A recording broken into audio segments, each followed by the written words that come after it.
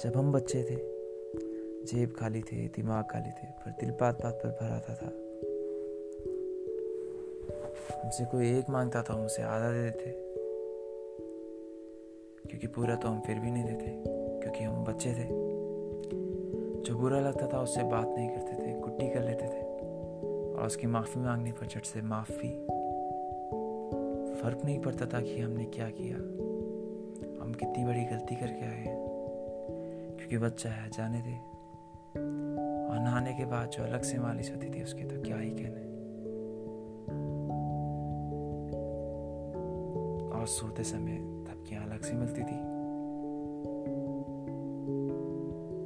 चलना आता था लेकिन जरूरत नहीं पड़ती थी, क्योंकि कोई ना कोई गोदी में उठा ही लेता था, और एक से दूसरी, दूसरी से तीसरी गोदी, ऐसे ही हमारा चलना होता था। और बड़ा भाई हो तो सारा दिन भैया भाया कहते ही गुजर जाता था। दिन भर उसके पीछे घूमना था, और रात को तो दादी सुला ही देती थी। हम लोगों को नहीं, लोग हमें ढूंढते थे, क्योंकि बच्चों को हम प्यारे लगते थे, तो बड़ों को हमारी उम्र।